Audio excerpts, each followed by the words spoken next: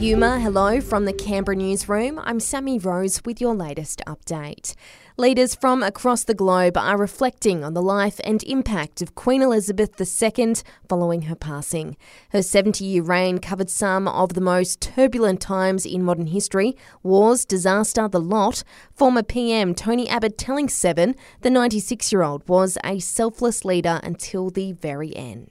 The Queen was dedicated to us every day of her long life, and it's so typical of the woman that just a day before she died, she was swearing in her 15th British Prime Minister. The world is now turning to King Charles III as crowds gather outside Buckingham Palace.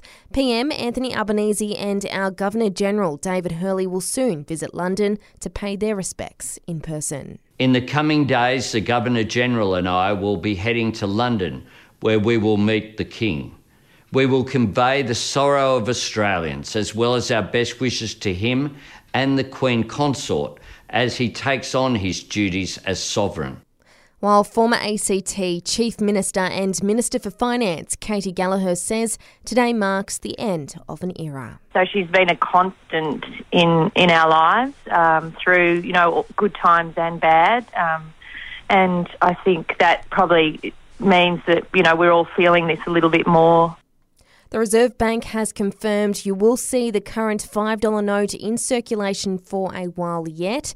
It has Queen Elizabeth II's likeness on it. The RBA says they will continue to be used and are likely to remain in circulation for years to come. But the Royal Mint has confirmed it will begin issuing coins with the new monarch next year. In other news, 2 more men have been arrested following the largest seizure of ice recently in Sydney.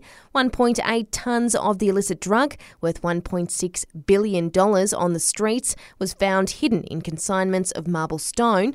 A South Australian woman is $40 million richer, taking out last night's Powerball draw.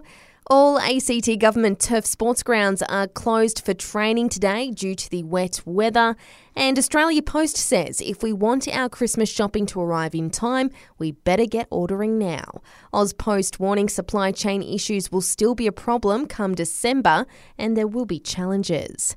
And that's the latest from the Canberra newsroom this Friday. Check back again tomorrow morning from 8 for our next update.